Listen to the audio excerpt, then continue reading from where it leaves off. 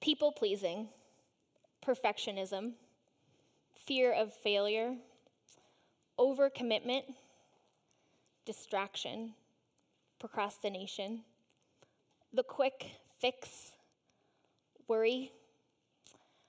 My name is Leah, and I am in recovery from all of these things. I figured I'd just go ahead and prick that image that you may have of me from Dave's introduction of me, right from the get-go. Well, Lent is a time in the church calendar that we journey on the road to the cross and ultimately to the resurrection. And it's an opportune time to ask God what in us needs to die so that new life can come. So for me, I figured I would start with one of the things that I just listed. But I wasn't really sure which of the things was the perfect thing to give up. So I kind of put off making a decision about what thing to put off. And then I kind of felt like a failure because Lent started and I hadn't given anything up. But then a friend shared with me a resource that guides you to give up 40 things to give up for Lent. And I thought that is exactly the thing that I need to do for Lent. Overcommitment. So 40 things to give up for Lent. Yes, this is real. You'll recognize some of the things I just said. Fear of failure, your comfort zone, feelings of unworthiness, impatience, retirement, people-pleasing. Just the normal run-of-the-mill things to give up for Lent. Well, before you think I'm some kind of saint, I must confess to you that I've failed on about a daily basis. And I'm beginning to wonder if that's the point. I came across one blogger who has a blog post entitled, "Why Failing at Lent May Be Succeeding at Lent." She writes this: "I can't seem to follow through in giving something up for Lent, which makes me want to just give up Lent. Which makes me question who I am following, which may precisely be the point of Lent." Some of you likely recognize the inspiration of my introduction just now from AA or other recovery programs like it. The step 1 of the 12-step program book begins this way. Who cares to admit complete defeat? Practically no one, of course. Every natural instinct cries out against the idea of personal powerlessness. But upon entering AA, we perceive that only through utter defeat are we able to take our first steps towards liberation and strength. Our admissions of personal powerlessness finally turn out to be the firm bedrock upon which happy and purposeful lives may be built. Some of the earliest memories that I have being in a church building was in AA meetings. My mom is a recovering alcoholic and was bravely pursuing recovery when I was a child. And so I have these memories of playing on the wood floor of old New England church parishes where the meetings were held. We didn't really grow up going to regular church all that much. So what I came to associate with church was a place where adults spoke out loud about the things that they struggled with most. It didn't meet on Sundays, but it sure felt like what church was supposed to be. I didn't come to regularly attend church until my mid-high school years at a church on the South Shore, similar to Grace Chapel. And that opened me up to this whole world of Jesus people that really changed the trajectory and course of my life. I found my way to Grace, as Dave mentioned, about 10 years ago, as I was, much to my surprise, studying Christian ministry and Bible as an undergraduate student at Gordon. I found my way to serving in the high school ministry before I even made my way into a service here. And a few years after that, I found myself on staff here as I was pursuing a master's in theology in seminary. And just under 2 years ago, I came on staff full-time as the director of the high school ministry. So this place has been the location of a lot of growth for me over the years. And these last 2 years in particular have probably contained some of the toughest days of my life, as my people-pleasing, perfectionist, tendency to perform self has been confronted on a near daily basis. And it has hurt. It has been painful. And it's made me question who I am following and by what strength I am doing all of this. Because now I'm learning firsthand that on my own, I am powerless. And that's the journey that I think we all need to make. And the journey that I'd like to share with you this morning as we look at the next chapter of John in our series. So we are in the middle of our At the Table series where we've been looking at what's been called the farewell discourse, which is some of the final conversations that Jesus has with his disciples before he is arrested and killed. I imagine this to be precious moments for them as everything is about to change in really just a matter of hours. John, the gospel writer, devotes 5 whole chapters, which is about 25% of his entire book, to documenting this conversation. I have to think he knew that this was an important conversation that later followers of Jesus for them to read. And we've already discovered some really important lessons as we've looked through the pages of John. In the past week, we've learned that at the table, we learned to love one another as Christ loves us, with all our flaws and failures. And we learned to serve each other, not just out of loyalty, but out of love. And last week, we learned that we find our true home with God and with each other. Well, this morning, we turn to what may be a very familiar passage to many of us. But I encourage us to not mistake familiarity with understanding. So let's listen to the words of Jesus with fresh ears this morning. And I'd like to offer 3 observations about the spiritual journey and consider how we might experience more of that during this Lenten season. So let's turn to John chapter 15, starting in verse 1. Here's what Jesus says. I am the true vine, and my Father is the gardener. He cuts off every branch in me that bears no fruit, while every branch that does bear fruit, he prunes so that it will be even more fruitful. You are already clean because of the word I have spoken to you. So the first truth we discover here is that pruning is essential to the health of the branch. The vine is an old and sacred image in Judaism, and vineyards are a part of common life in ancient Mediterranean. They were everywhere, and practices related to viticulture would have been familiar and known to the hearers of these passages. They would think of planting good stock and tending to the vines and protecting the vineyards and harvesting the grapes and pressing them and making them into wine.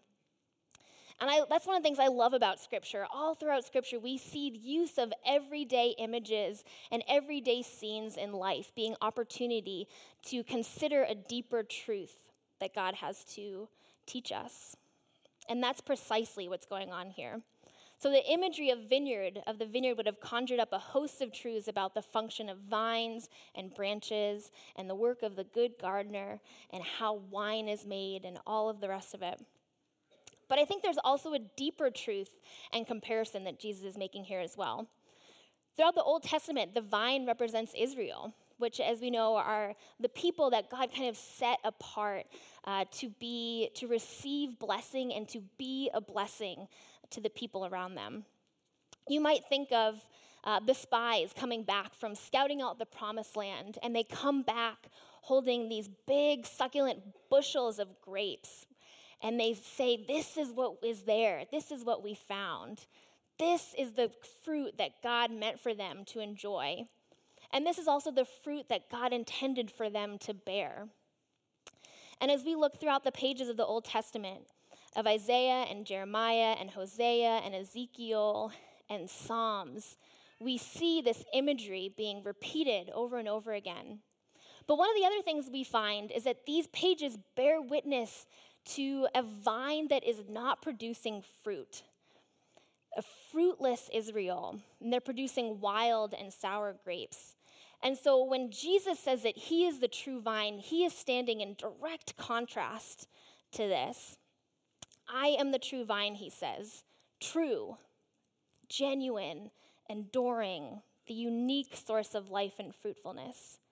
It's no longer about ethnic identity. It's no longer about rituals and laws. Jesus is the one who unites and imparts life to all. And we learn here that the Father is the gardener. He's the one tending to the vine.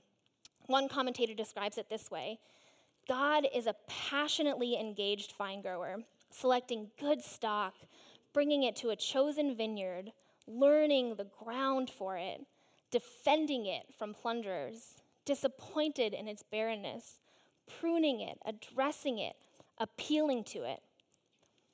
It's the gardener who tends the vine from beginning to end. It's the gardener who has a vision for the vine and what the vine is to become and what the vine is to do. Well, I don't know if you are someone who has a green thumb, but gardening for me is one of those skills that I am nearly completely incompetent in. I tried buying those succulent plants, that apparently you don't really have to water that much. I thought, this is the plant for me. So I kind of took the, not watering thing a little bit too far, and it shriveled and died in a matter of short time. So I adjusted my technique and ended up kind of overcompensating and completely flooded it with water, thinking that I would keep it alive. It didn't stay alive. It rotted out and died again. So while I struggle in the techniques of gardening, my mom actually does this for a living. Wouldn't you have it? I remember watching my mom in the garden when I was young, meticulously tending to all the different kinds of species of plants that we had in our marshside home. And I have specific memories of watching her pruning rose bushes. And I was always a bit startled by the swiftness and instinctual fluid maneuvers that I would see of the pruning shears cutting away. And I would watch what seemed like perfectly good roses fall to the ground to be gathered up for compost.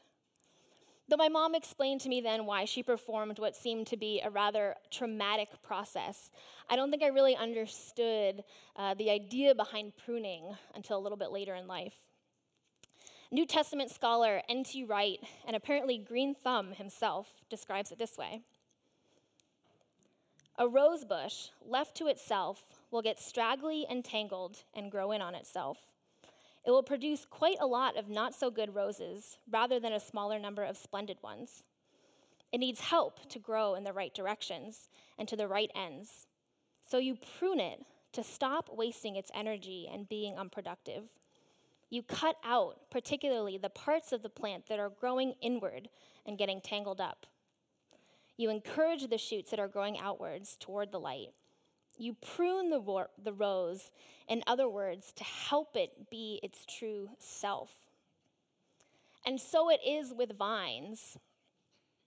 And so it is with people. We have a tendency to waste our energy on things that are not good for us, to get distracted from who we really are and what we're meant to do, to turn inward and to get all tangled up inside. And so the pruner comes along and clips away the things that the vine may think it needs, but it doesn't need. And the unskilled observer might consider it to be a waste to watch what's being cut away, fallen down, and put into the compost pile. But the gardener has grander plans for this vine. Here's a picture of a vineyard before it's pruned. During the winter months, the vine has a tendency to kind of grow out of control. So each year, the vine must be pruned to kind of focus the growth of the vine in such a way that it will produce the most and best fruit. Because a vine only has so much sap energy that it can give. So it's the careful work of the gardener to determine which of the branches is the strongest and which of the branches is most connected to the vine. Here's a picture of the vine after it's pruned. You can see that only a few areas of focused growth remain. Everything else is cut away. In verse 3, we learn that this process has already begun with the disciples. Jesus says, "You are already clean because of the word I have spoken to you." They are already beginning to be pruned or cleaned. Similar wording is being used here by what they've heard and witnessed from Jesus. That process has continued with the words that Jesus is speaking to them that very night. It's continuing by Jesus getting down on his knees and washing the dirty feet of his disciples. And it's been happening all these 3 years of Jesus' ministry as they've seen him perform miracles and tend to people, and then as they've heard the things that Jesus has taught. And it began the moment that Jesus called his disciples to take up their cross and follow him. It was then that they began laying down their own ambitions and their own goals to follow Jesus. And we know that even more pruning is on the horizon, not too far from this very conversation. And I think these words are intended to prepare the disciples for what's to come. And I think similarly, these words prepare us for what is to come as well.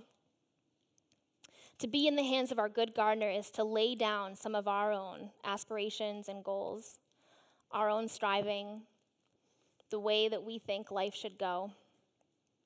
Pruning is essential to our health. But that's not all. Let's continue reading in verse 4. Jesus says, "Remain in me, and I also remain in you. No branch can bear fruit by itself. It must remain in the vine.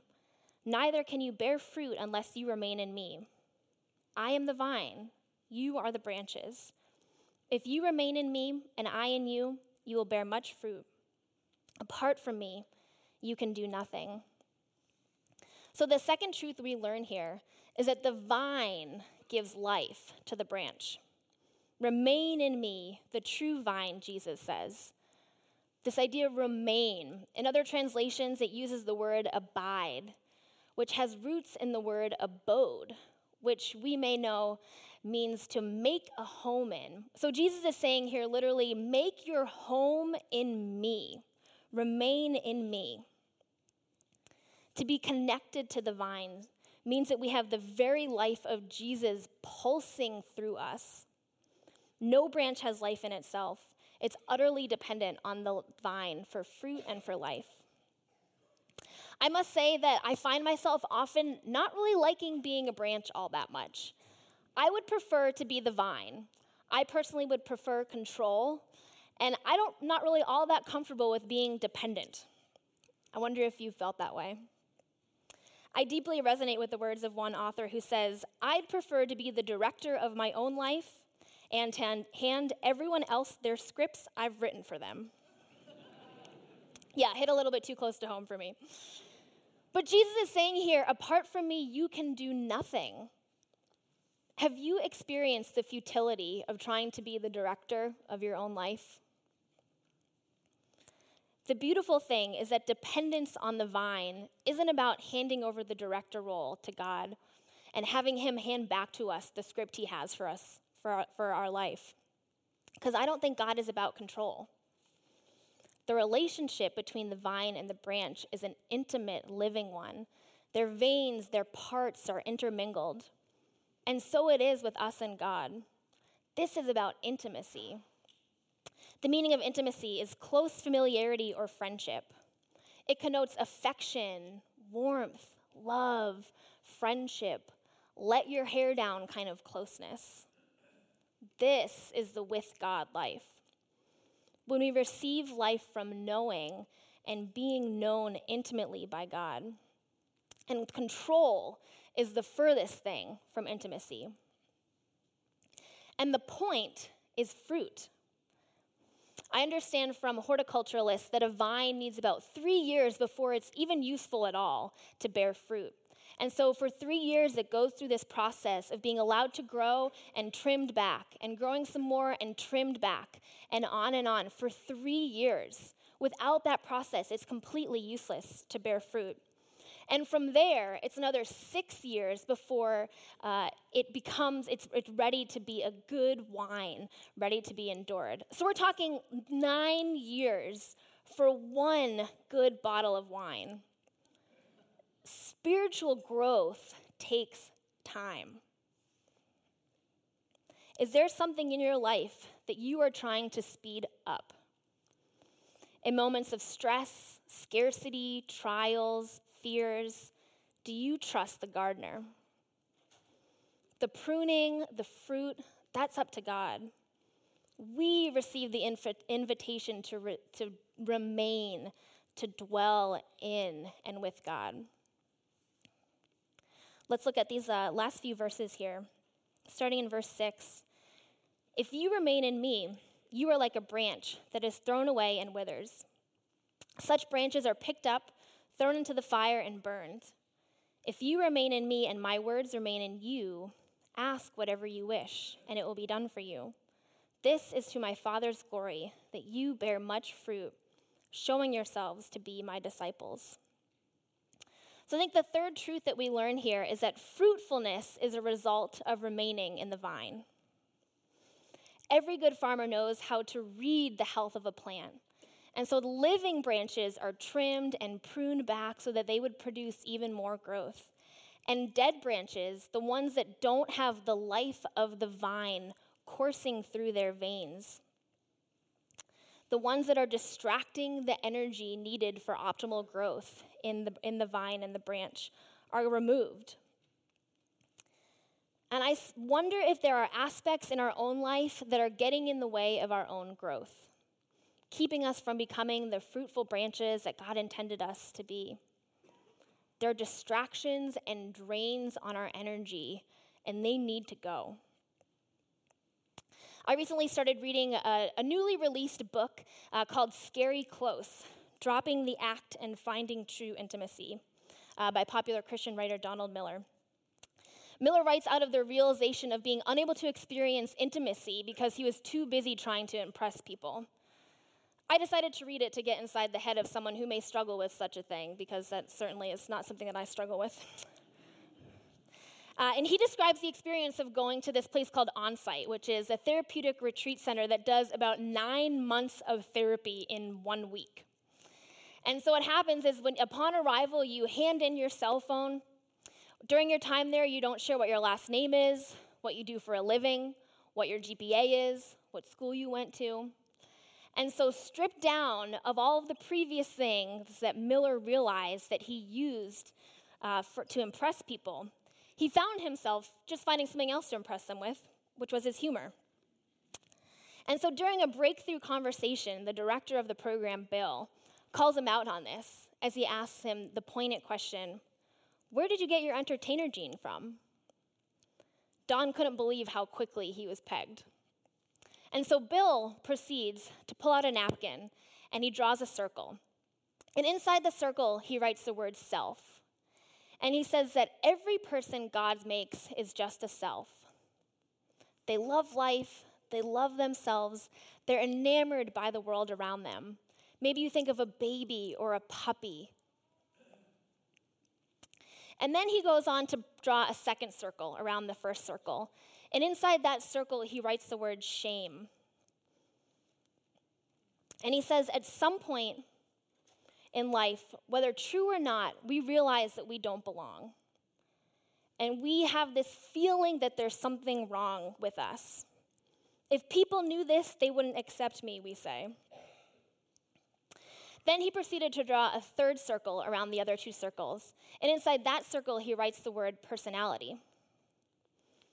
We cover up the shame with something we figure out will give us acceptance. For Miller, he learned it was his humor and intelligence. If he could be funny or if he could be smart, then he had a reason to be in the room.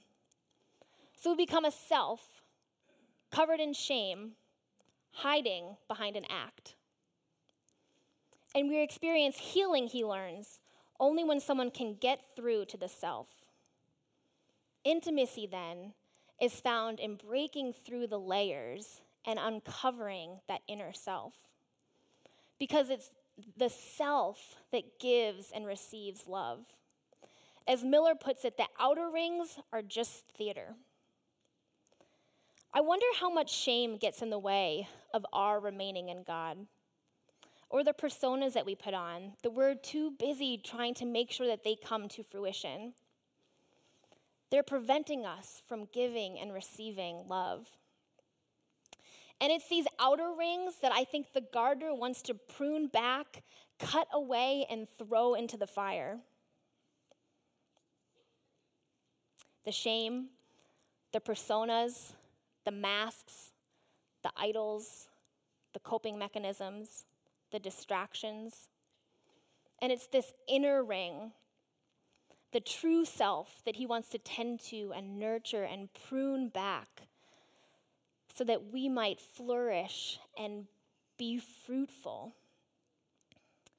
And so here, as we gather around this table with Jesus during his final hours with his disciples, we learn that at the table, we become our true self, free to give and receive love.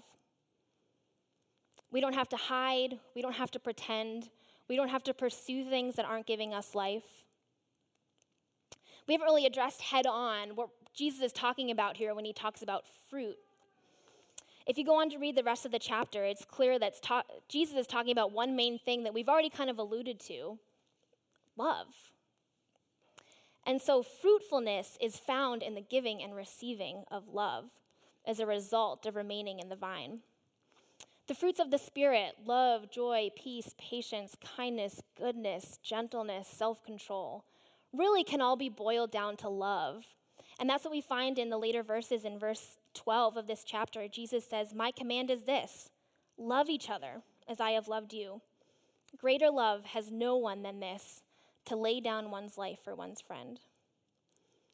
So the question for us this morning is, how do we be that kind of person? How do we live this kind of life? How do we remain in the vine? Remain in Jesus. Three things come to mind for me. And the first is prayer. And that's exactly what we hear in verse 7. He says, "If you remain in me and my words remain in you, ask whatever you wish, and it will be done for you." Think about the moments that you are driven to God in prayer, petitioning, pleading maybe for something or on behalf of someone, perhaps uncomfortably aware of your own neediness. That's a reminder of our dependence. And I think the Father has a way of making us dependent on Jesus through prayer. The second thing is what I'm calling patterning.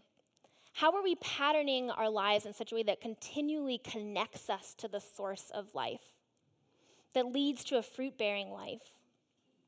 Remember, the kind of fruit that Jesus has in mind here is a relational one.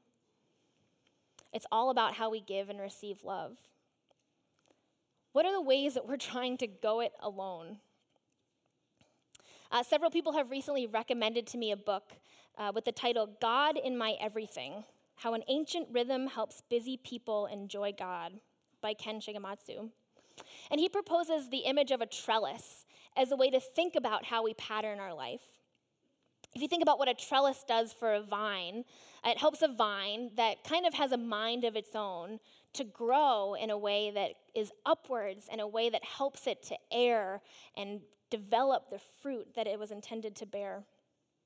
Even vines out in the wild will find just about anything to use as a trellis. So funnily enough, structure is instinctual to the life of a vine. And I think structure is instinctual for us as well, though we might resist it. The patterns we establish in our life can help us remain in the source of true life. Another common term for this is a rule of life. Maybe you've heard that term before.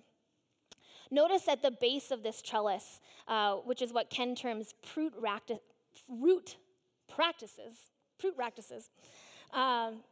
He has three here. He has Sabbath, the practice of Sabbath, finding oasis and rest for body and soul. Prayer, deepening our friendship with God. And sacred reading, returning to God's scriptures and teachings on a regular basis. These act as foundations to all the rest of our lives, all the rest of the day-to-day interactions. These act as foundations for us. I encourage you to check out this book as a resource. It's a great one. But whatever you use or whatever you want to call it, what are the patterns that you have in place to daily connect you to the source of life? And the third thing is pruning. We need to let things in us that don't contribute to us becoming our true selves be pruned back, be thrown out, be burned up. The difference, I think, between us and a real vine is that a vine doesn't really have a choice in its pruning. It's kind of at the will of the one with the pruning shears. Surely, I think God prunes in us what God will prune, regardless of our will. But I just wonder, how much energy do we waste fighting with the good gardener? How much more painful do we make the growth process by trying to go at it alone? What in your life is stunting fruit growth that might be causing some of your relationships to suffer? For me, some of the ways that I seek to perform instead of experiencing intimacy is my outer layer is intelligence and compassion. I need to be known as someone who is smart, and I need to be known as someone who is understanding and loved. And so what happens all too often is that interactions with people become opportunity for me to prove these to be true. And can I tell you that it's exhausting? Because all too often, I find myself walking away from interactions with people wondering if they've seen through my act. How much energy am I wasting making sure the persona that I want to project is coming true when I'm not really connected to the source of life? Those become dead branches because it's hard to love someone when you're trying to perform for them. So the temptation then, I think, is to isolate. But here's something I've learned, is that community is where we are pruned. You know, it's hard to do community in a room filled with people. But are there people in your life that let you see you for you? It's hard to experience true intimacy in an auditorium like this. But what are ways that you are helping to pioneer a culture of authenticity and vulnerability, where we practice being our true self? Can I give you permission and encourage you this week to be open to this kind of vulnerability, perhaps in your table groups or your life community groups, or whatever kind of group of friends or family that you find yourself in? Let's be a part of building a culture that relies and abides in the gospel instead of our own striving. One way I think the church has been doing this for centuries is through the practice of prayer and confession. So in a moment, I want to give us an opportunity to do that. Because I think the moments that we declare our neediness, our weakness, the moments we stop striving, drop the act, and step off the stage, is when we become our true self, free to give and receive love. And that, my friends, is the gospel. So I want to give us a few moments here to just silently reflect in God, with God, and in God. So I encourage you, allow yourself to settle for a moment. Close your eyes or focus your gaze on something that will help you be still.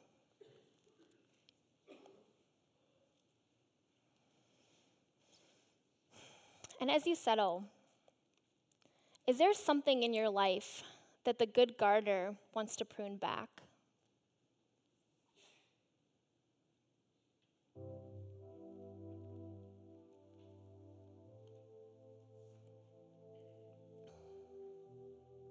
Maybe things that are making you too busy or keeping you from simply enjoying life.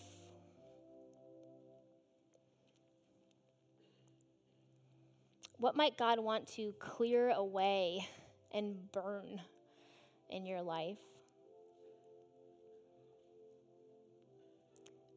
Maybe it's an old habit, an idol, a persona.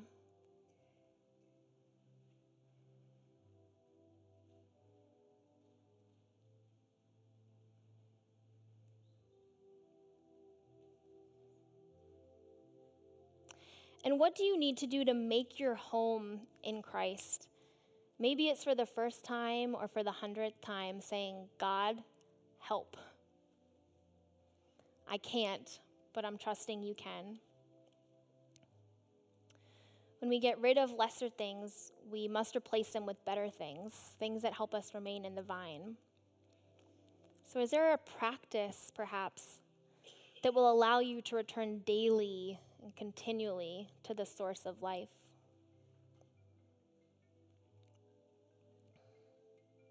A way of patterning your life, a commitment to pursue intimacy instead of impression, prioritize relationships over striving,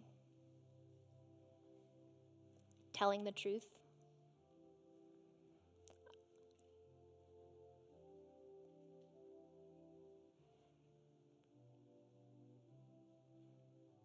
A surrendering of control.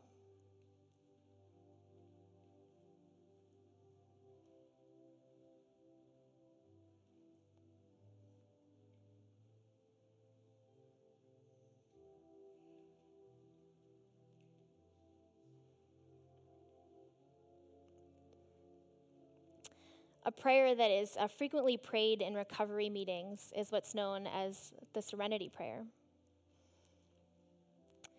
And I want, as we kind of close our time here, to pray this prayer out loud together. And as we do that, may you sense the peace that comes with the awareness that we are daily invited to let go of control and to find our home in the living, loving God. So would you pray with me? God, grant me the serenity to accept the things I cannot change, courage to change the things I can, and wisdom to know the difference. Living one day at a time, enjoying one moment at a time, accepting hardships as a pathway to peace, taking as he did this sinful world as it is, not as I would have it. Trusting that he will make all things right if I surrender to his will, that I may be reasonably happy in this life and supremely happy with him forever in the next. Amen. Amen.